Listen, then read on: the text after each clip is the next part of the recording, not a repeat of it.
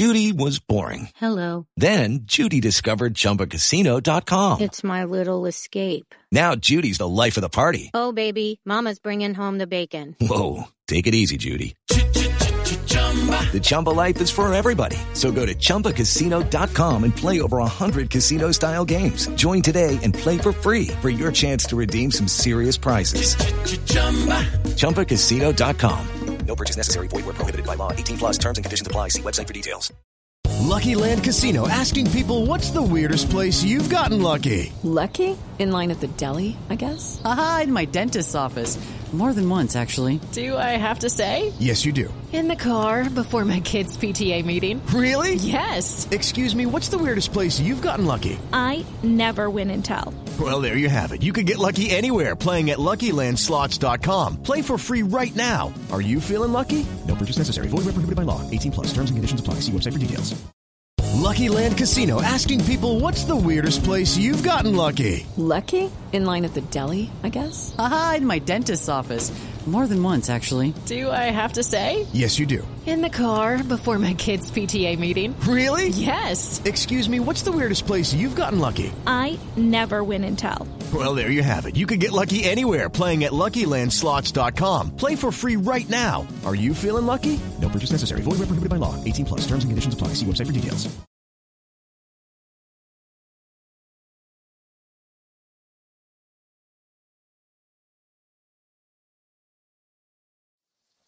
There you go.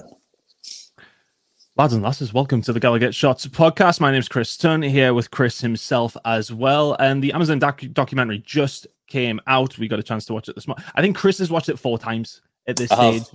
You know, privy to pre-shows and whatnot, of course, as well. But we just thought that we'd just give a bit of a review of the episode, our thoughts, some things you may have missed on.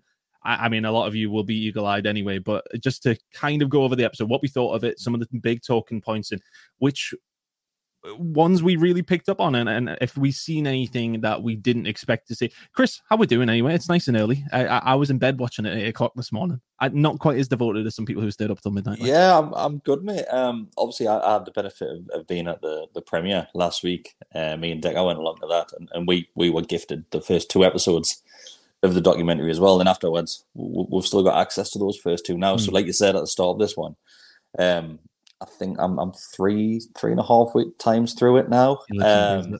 Obviously, a lot of that, I didn't take a lot of it in when I was at the premiere because obviously the surroundings. I think once you're back in the comfort of your own home, obviously prepping for what we're going to do today, you take a hell of a lot more in. So I've enjoyed it so far. Yeah, I really enjoyed it. I think, you know, I was kind of sharing the same sentiment, and I've been keeping an eye on Twitter of what people have thought of it. Like the first couple of minutes, I'm like, okay, like it's just kind of reminding you. And one thing, because I mean, the first 20 minutes is really recapping what happened, obviously in the first season that they came in when the takeover happened, kind of touching on Amanda and how she was there way back against Liverpool, and how, you know, that kind of the love affair, if you like, started from there. But I think for the first like 20 minutes, it is recapping on that. And I'm kind of with everybody else. It was just quite emotional seeing like how far we've come and how far we did come. I forgot how bad of a situation we were in. I for a while, I was like, bloody hell, yeah, we didn't win a game until like December or something like that. It was really bad. Even when Eddie just first came in, I think that was a bit of a daunting refresh for me, to be honest, Chris. Yeah, of course. I think it highlights, obviously we lived through it, but there'll be a lot of non-Newcastle United fans watching this, and it just highlights how bad we were at this point and how much we had struggled under the previous ownership and management, being Steve Bruce. And Steve Bruce managed to stay 10 days, I think, after the takeover, something ridiculous like that. But it just, like you mentioned, it goes right back to that Newcastle v Liverpool game back in 2017. Then 4 years later, 4 years later, Amanda Stevie finally gets her hands on Newcastle United, and it just she mentioned later on in the documentary, but we'll touch on this, that she's Aries and she's very self-driven. That shows you right there that she never gave up on this football club, and she wanted it, and she got there in the end. it's a long time for it to wait, I suppose. But yeah, of course, they do get it in the end. We see all that through the first 20 minutes of the celebration outside of St. James's. We don't need to remind people of what exactly happened.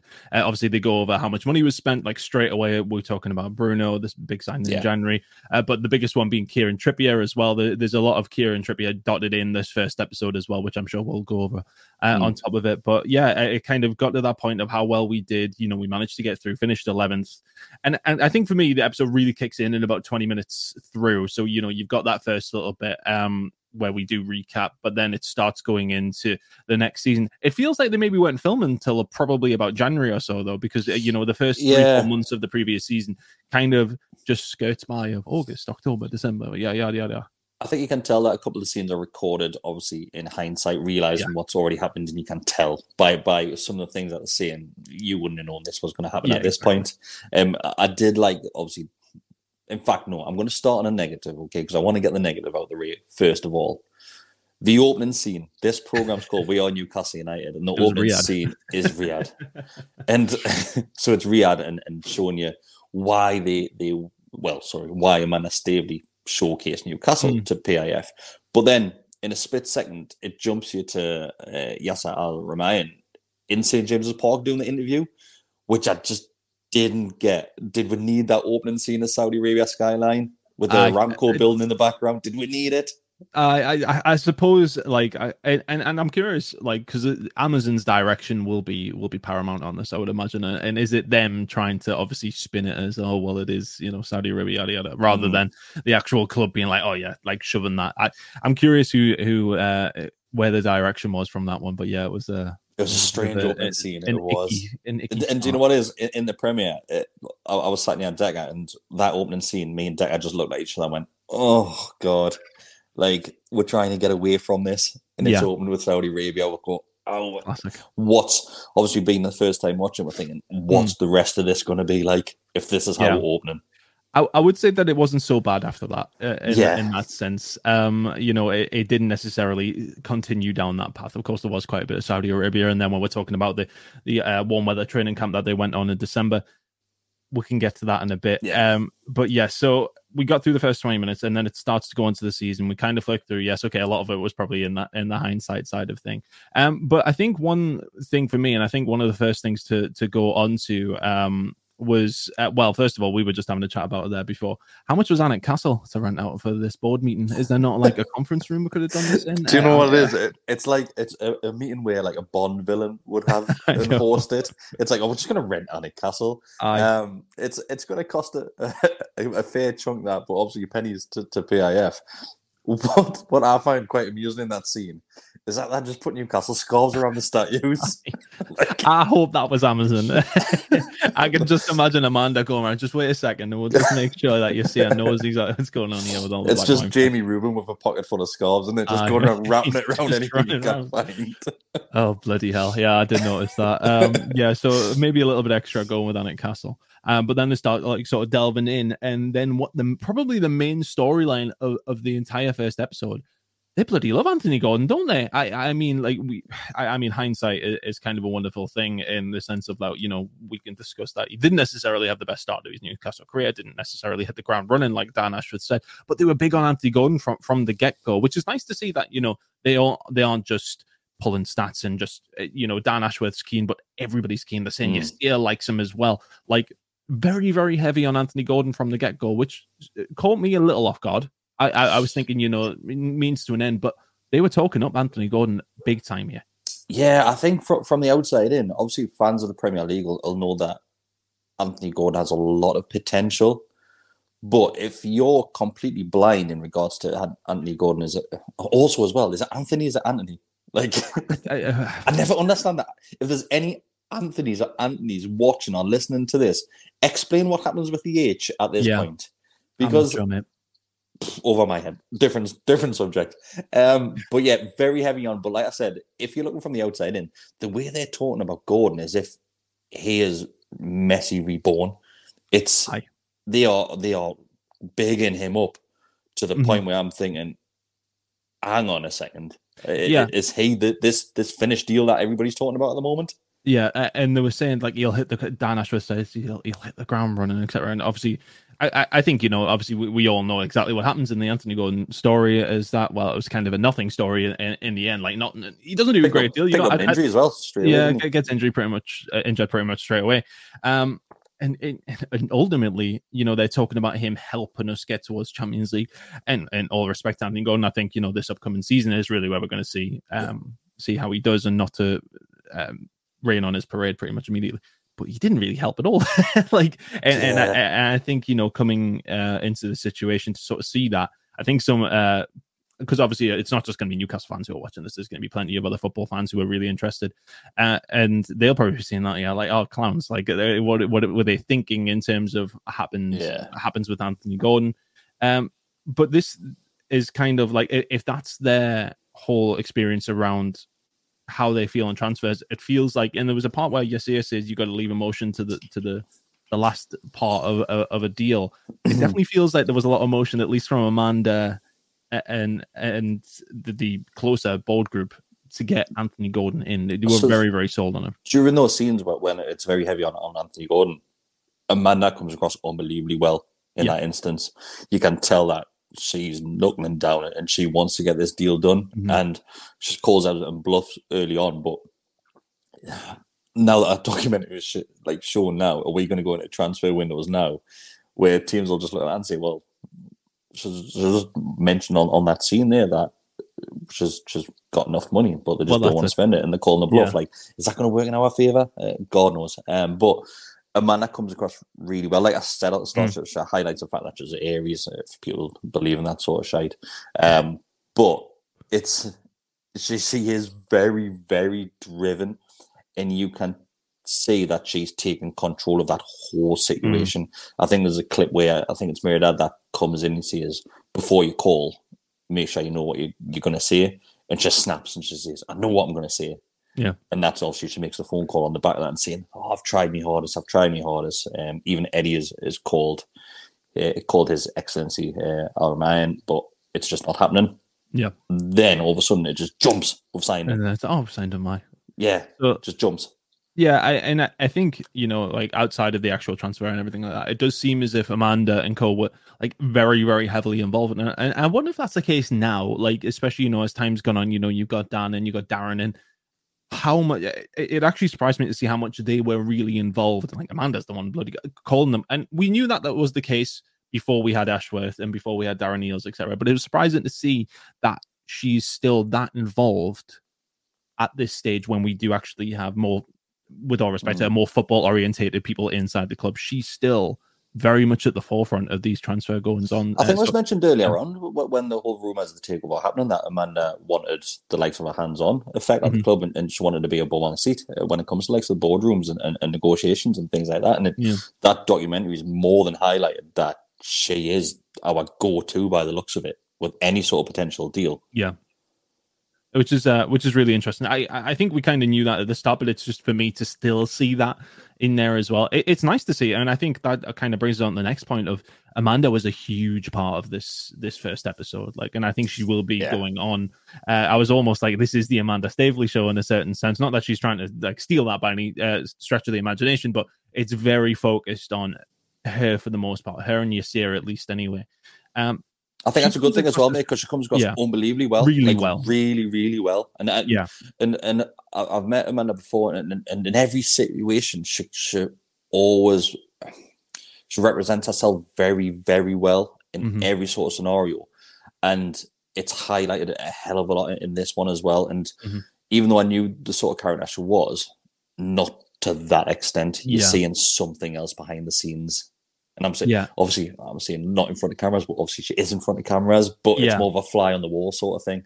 Yeah, of course. And it's interesting to see how she is probably more the emotional one of, she's really like, I mean, even for me, like her and Murdoch just FaceTime Anthony Gordon when he's sat there in the boardroom and stuff like that. And I think that's just quite nice. Like it feels like a very personal touch from someone. And you think of like how big this whole the PIF side of things is, and how big, in terms of her investment funds are, and to see how involved and how so integrated she is crazy. Like she is like full-time Newcastle United, and that's it now. It's that bit you've just mentioned where the FaceTime Anthony Gordon, and it's very mother-esque, isn't it? Yeah. She's calling him saying, anything you need, you have our phone number, give us a call, and we're sorry we couldn't be there, we should be there for you. It's very motherly what she's doing there, and I loved it. It's imagine that under the previous ownership, it just wouldn't happen. You wouldn't have Mike Ashley being, just give us a call whenever you want. It's not happening. It's not happening. Whatever you want from Sports Direct, but as long as it's in the sale, like that would be about it. It just shows you that community and family feel that has happened with the club in the last X amount of months. It's ridiculous, and now we've seen behind the scenes of that firsthand. It's just shown obviously what we already kind of knew, but we're getting evidence to support that now. Yeah, of course. And I think you see that extend not just obviously to the players. You see that a lot with Eddie. And I think we've always kind of seen that with Eddie and Amanda, you know, like she always embracing them, giving them a kiss on the cheek and stuff. Like, I want to kiss Eddie Howe at times anyway, so I don't blame him. But yeah, it's that very motherly kind of thing. I think you've hit the nail on the head with that one. Another thing I kind of wanted to talk about there, unless you want to mention anything further on Amanda, is you see it. And there's a lot on him, of course, our chairman. He comes across really well, though, which I never think he wouldn't. But I think, you know, people watching this from the outside, thinking of obviously the PIF, Saudi Arabia, like how would he really come across? If anybody's obviously aware of like Live Golf, that kind of thing, he's very involved. Well, he's the gaffer there as well. He comes across really well on this. And I don't know if people are like that or not.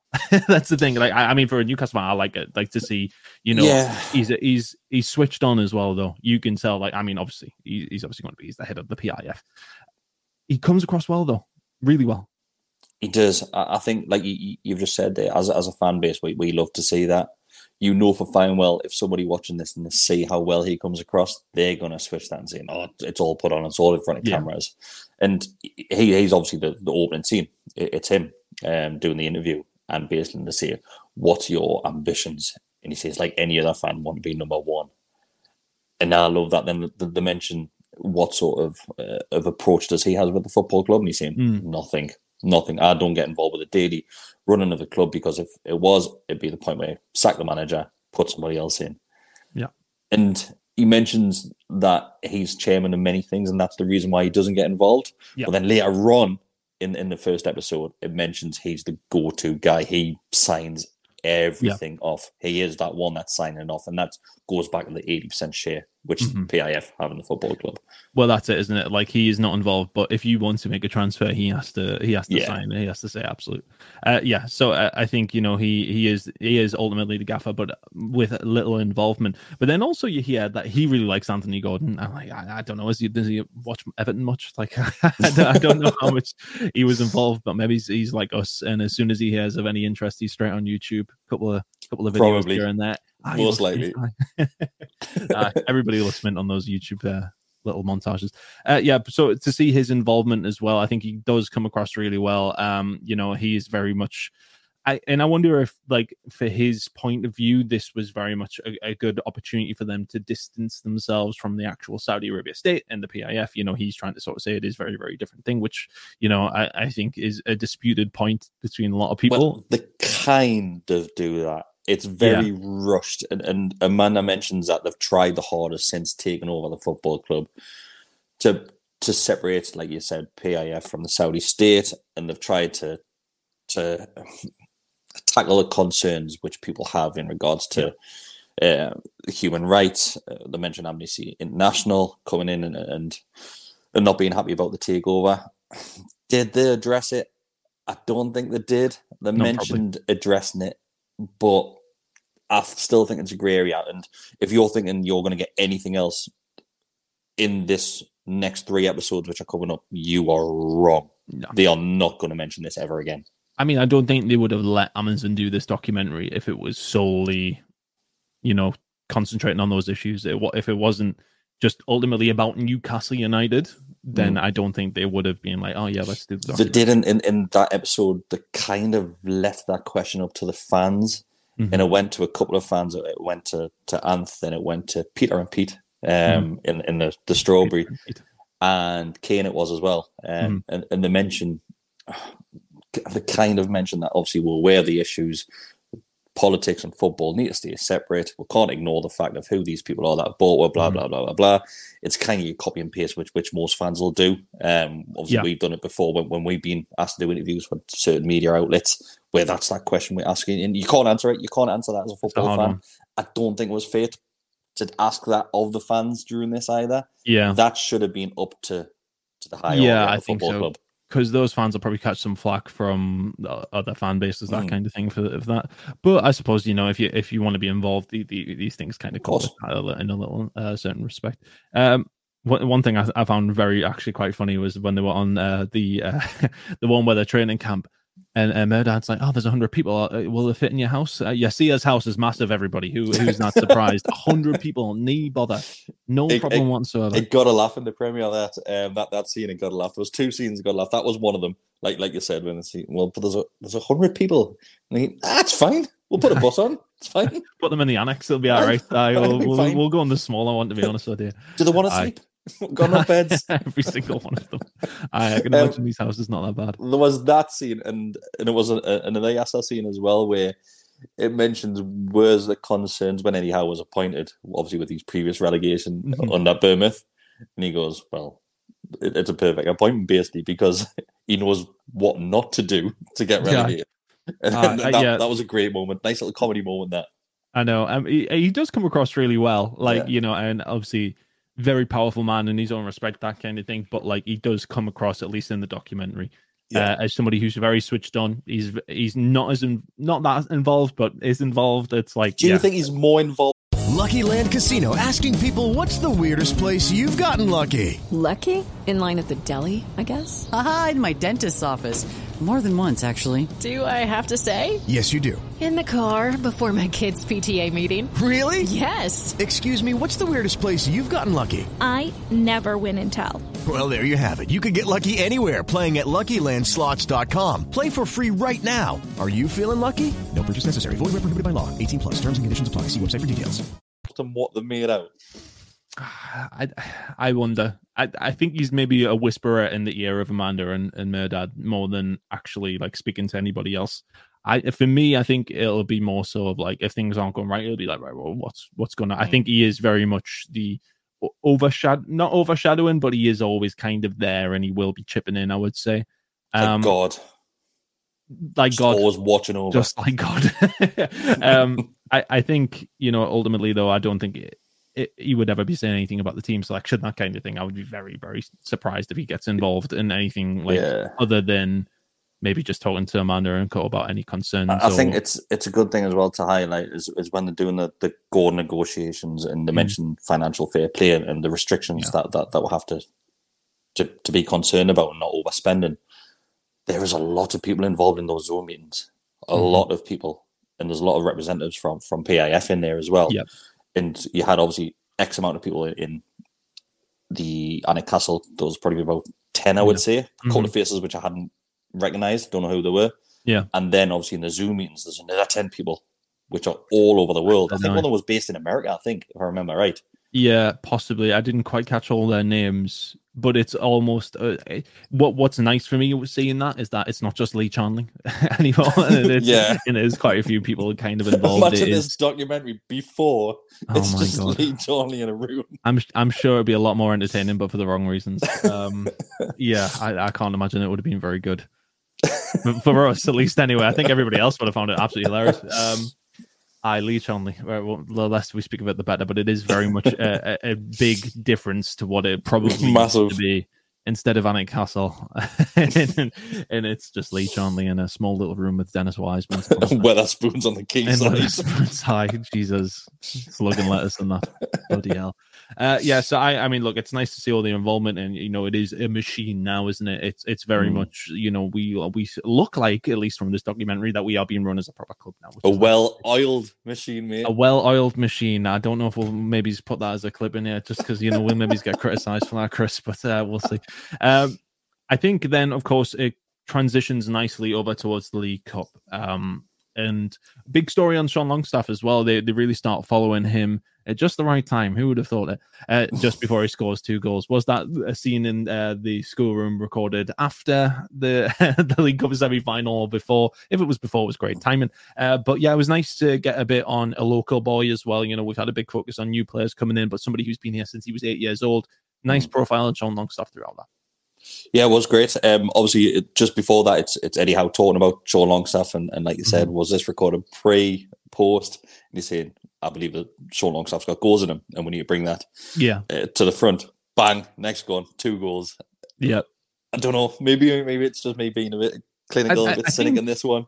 I think in all of these kind of thing is not kicking off, of course, is you see anything on like that the Netflix side of things. If you watch the Drive to Survive, all those kind of things, and as a big Formula One follower as well, you see all these things, and that it is all construed for a dramatic effect, isn't it? Like it's a show at the end of the day. It's a show. Yes, it's a documentary, but it's a show. It's for our entertainment. Amazon are going to have to make it entertaining. They're building the suspense. They're building the storylines for it to hit in the right places. It's always going to be skewed in a certain kind of way to suit that. And which I think is meant for us because get in Sean Longstaff, but I think other people will be like, oh right, but that is when you were watching what it's always going to be. The Longstaff little montage, that was it, and it was quite a chunk of it to be honest with you. Did he get emotional at any point? Because I thought he was glossy-eyed. Maybe. He was, wasn't he? And you could tell just how much that moment meant to him in that semi-final, where he's the one that scores not one but both goals. He grabs himself a brace to put us through to Wembley. And when I was the first time I watched it, I didn't really take it in. But when I've just watched it back, that's when I'm thinking, oh, I remember that game in St. James's Park. That's a moment that I'll never forget. And when I'm watching those scenes of him scoring those 2 goals and celebrating, I'm getting chills, and I'm thinking, honestly, what a moment for that kid. It was a great moment for us, but what a moment for him. Personally, for me, I was watching it gutted because I was away in America for work when the game was on. I had to give my dad the ticket. I was devastated. I was sitting there watching that. Bloody hell, it looked really good. It was great. Those moments in St. James's Park up there with the best. Yeah, don't rub it in. Sorry, I know. Sorry. I was sat in a bar in Boston watching it. There'll be more. There'll plenty. I would like to hope. But yeah, it is a good moment, especially as a lad born up here, being here since he was 8, as I mentioned. It's nice to have that as well, because I think a lot of the focus will ultimately in this one be on the big signings, on how Newcastle are progressing, but progressing with players who are still from this area as well. It's nice to have that. Felt a bit sorry for Dan Burn. I know they're talking about Sean. Dan feature. Burn. No. Maybe he will a little bit later on, but I suppose the story was there. He does good. He does. And I think the story in that instance was Sean, though, wasn't it? But I mean, Dan did get one against Leicester the previous game, of course, if I remember rightly, as well. So I mean, hopefully, as you said, Dan is going to get. So I'm allowed to mention this now because the embargo is gone. I'm allowed to mention it because the embargo went yesterday, I believe. So I'm allowed to mention this. You can say what you want now. Yes. Been waiting. I've been bursting to tell people stuff like this. So Dan Burn features quite a bit in the second episode of Wembley. There's a scene where he addresses the players before kickoff at Wembley as well. And it's a nice little scene where he goes to Eddie Howe and he wants to do something in regards to preparation for the game. Yeah. So he comes out and I'll not tell you what it is, but he comes out and does. It's like a speech to the lads as well. It's a really nice moment.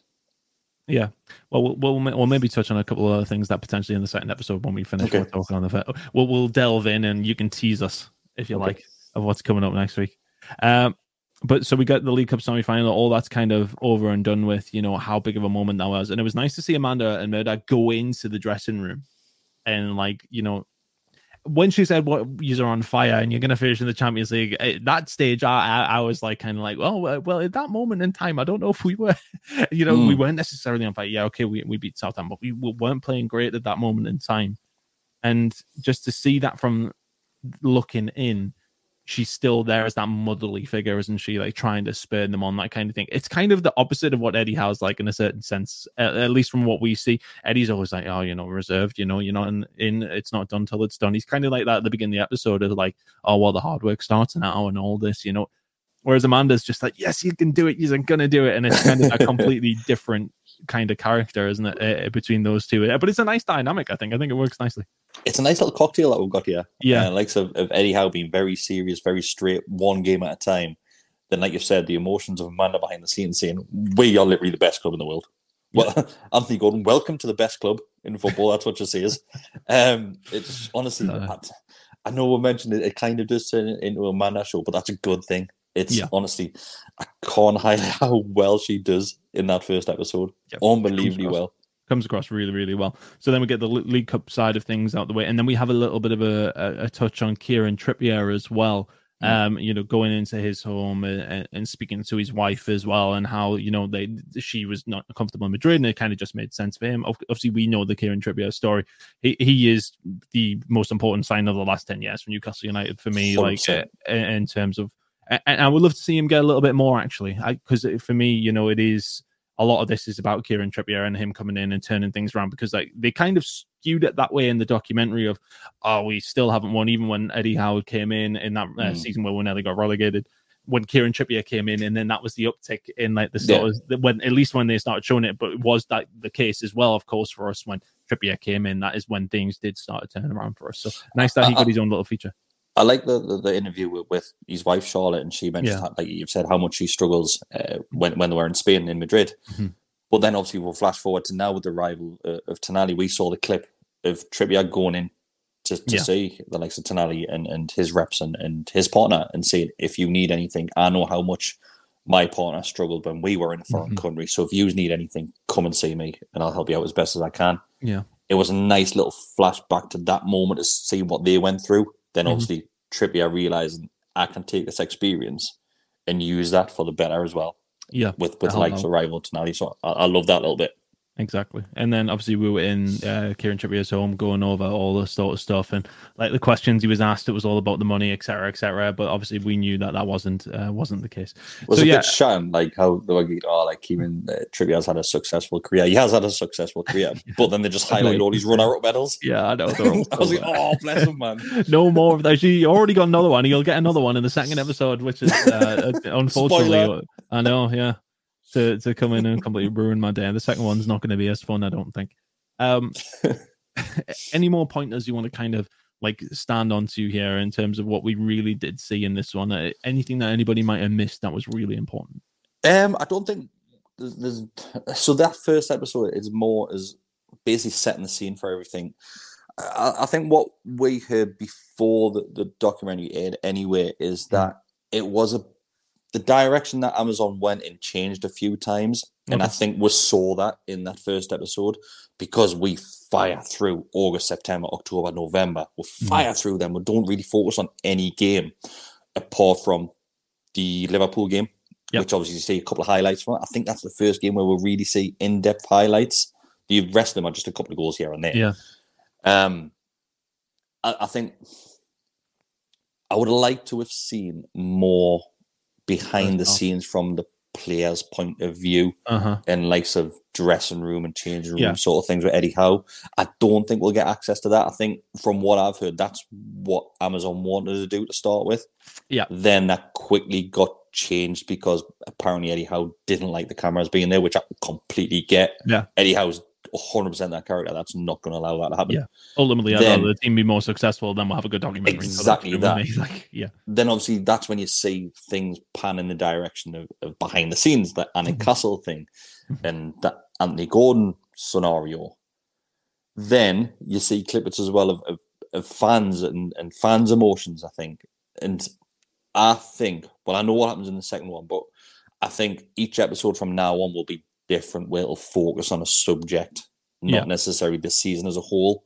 It'll focus on something and move on. So whether or not the third episode it'll be fan-based, commercial-based, whatever that may be, I think that's probably what we'll see rather than a timeline. Yeah, so it's not necessarily going to like, and again, and I kind of want to go back to this one because it's the one that I'm very familiar with Drive to Survive. That kind of does that. It focuses on stories rather than the timeline of a season. So it's not your stereotypical all or nothing series where it'll follow you throughout the season. Like you said, it's more like Drive to Survive, where it just picks scenarios and focuses on that one at a time. Yeah, which I'm fine with. I think it's easier for for us at least anyway. We don't need to have that timeline of a season, so to speak. Yeah. It'd be nice. I agree with you. It'd be nice to have seen some of that first 6 months. Like it would have been meant to see some bits from like the City game or something like that, which is probably one of the best games of the season last season, completely. Seeing bits from like some of our struggles. I wouldn't have minded to see a bit more of the Liverpool highlights, because if I remember rightly, we actually were probably the better team in that one, and that was we've done really well. Yeah, we were actually really well. All right. So I think highlighting the Nick Pope thing, I would have loved to have seen something in the dressing room of what was going on in Nick Pope's head after that. That would have been mint. But also, I don't, as you said, Eddie Howe's probably not going to let people see Nick Pope bubbling or something like that. Yeah. I'm pretty confident, and if you don't mind just jumping to the second episode a bit, I don't think we'll get any sort of interview with Nick Pope about that scenario. I'm pretty confident you don't. I can't remember if we do, or if we do, it's very, very brief. Yeah. They don't highlight it very much in relation to how much that affected the prep going into Wembley. Yeah, and that would have been really interesting, I think, actually, as well, wouldn't it? Because, I mean, obviously, that was the biggest storyline for us heading into it, because it was like, I mean, I don't know about you, but standing there at Wembley, I was just like, please don't have a bad game. I'm pretty confident. Don't mention the fact that Dubravka was cup tied, so we couldn't use him. Yeah. Then obviously we've got a choice between Gillespie, who is third, fourth choice keeper at this point. Then we've got Karius, who hasn't played a professional game in X amount of years. It doesn't touch that whatsoever. Yeah, it would have been nice for them to delve into that, because for Newcastle fans, that was the biggest story, full stop. And even somebody from the outside in, looking at that scenario, going into that game with that such an impact, it would have been great for them to know of that, but it just I'm sure it just get mentioned. Yeah, and I wonder if that is because of what you say about Eddie Howe not wanting, too much involvement and that kind of thing, not wanting the cameras there at crucial moments, doesn't want to kind of portray that too much. So maybe that's as to why, but that would have been a nice little storyline to delve into. So second episode, other than what you've mentioned, what have we got coming? What have we got to be excited about? Without giving any spoilers away, so the second episode, a lot of it is Wembley based, obviously, because the way it's left, so it's going to be a painful one, right? Okay, hi. It's not too bad. It focuses a lot on the fans travelling to Wembley. Yeah. And jumps a couple of times the scenes at Trafalgar Square, and things like that. Just things that we've already seen, really. Like I mentioned, obviously you've got that Dan Burn thing, and the second episode, it focuses a lot on two things. One of them is Bruno. Bruno's got a huge part in the next episode, where we're seeing the things with Longstaff on this one and Trippier on this one. You get that from Bruno on the next one. We've already seen the quotes about the Kinder Egg story on social media. That's where they picked it up from, episode 2. Okay. That's obviously why it was released yesterday, because that's when the embargo lifted. Yeah. So there's a lot about that and how he loves Kinder Egg chocolate randomly.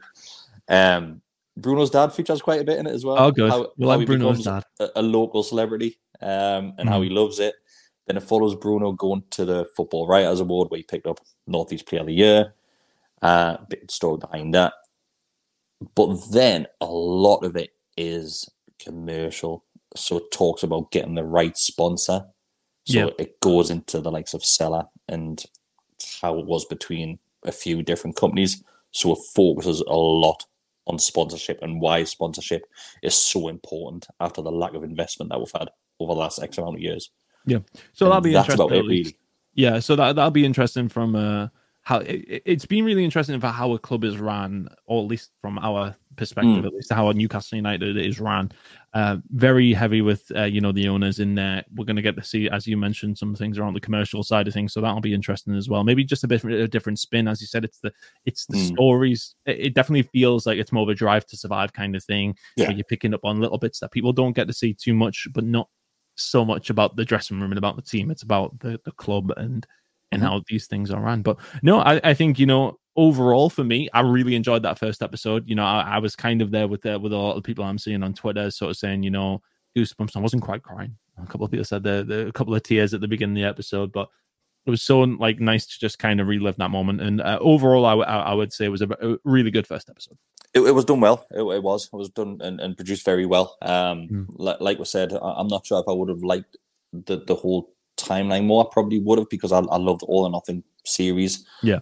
But I just know at this moment in time, the club are not going to allow that sort of access for a full season, because that can derail that season. And it was such an important year for us the last 2 years. But if the first and second episode are apparently the third and fourth are even better. Those are the best two episodes, third and fourth, because I think obviously it'll be heavily on Champions League football. Yeah. But honestly, produced really well and gave us a little glimpse of I wouldn't say things we didn't know, but it just showcases them more, and we're seeing the evidence now of how well this football club is run behind the scenes and will continue to be. So that's what I took from it. Yeah, exactly. Well, first good episode anyway. I hope everybody at home obviously enjoyed it as well. Let us know what you thought of the episode. Is there anything that we've missed or anything specific that you guys wanted to talk about? Leave it in the comments below on YouTube, of course, and let us know what you thought of it, and we'll try and discuss if you want us to discuss anything particular next week. Chris, I think we'll come back next week. I don't know if you're busy on next Friday. We'll come back next week. We'll talk about the second episode because you've already seen it. You'll already have 15 pages of notes on it as well, so we'll be good. I never do notes and look at this. I've got pages and pages. We could probably do the second episode already at this stage. You've already got it locked in. But no, I really enjoyed the first episode. Looking forward to the second one. And just finally, if you guys want to subscribe to the channel, click the subscribe button below. Then become a member as well, Chris. I'll let you do that spiel. You can do. So you do get early access to likes of videos if you do become a member. It is just $2.99 a month. Starts from $2.99 a month. Like I said, you get early access to videos, you get extra videos, and you do get access to that most important Telegram group as well, which is just a community full of Newcastle United fans. It's absolutely buzzing in there at the minute. Mint. Excellent. Well, cheers, Chris, for talking through it. I hope everybody at home enjoyed the episode. We'll see you for episode number 2 next week. See you then. Right.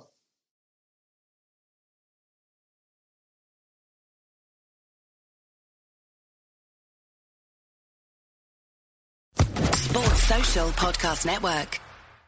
Hello, it is Ryan, and I was on a flight the other day playing one of my favorite social spin slot games on ChumbaCasino.com. I looked over at the person sitting next to me, and you know what they were doing? They were also playing Chumba Casino. Coincidence? I think not. Everybody's loving having fun with it. Chumba Casino is home to hundreds of casino-style games that you can play for free anytime, anywhere, even at 30,000 feet. So sign up now at ChumbaCasino.com to claim your free welcome bonus. That's ChumbaCasino.com and live the Chumba life. No purchase necessary. VGW. Void where prohibited by law. See terms and conditions. 18+.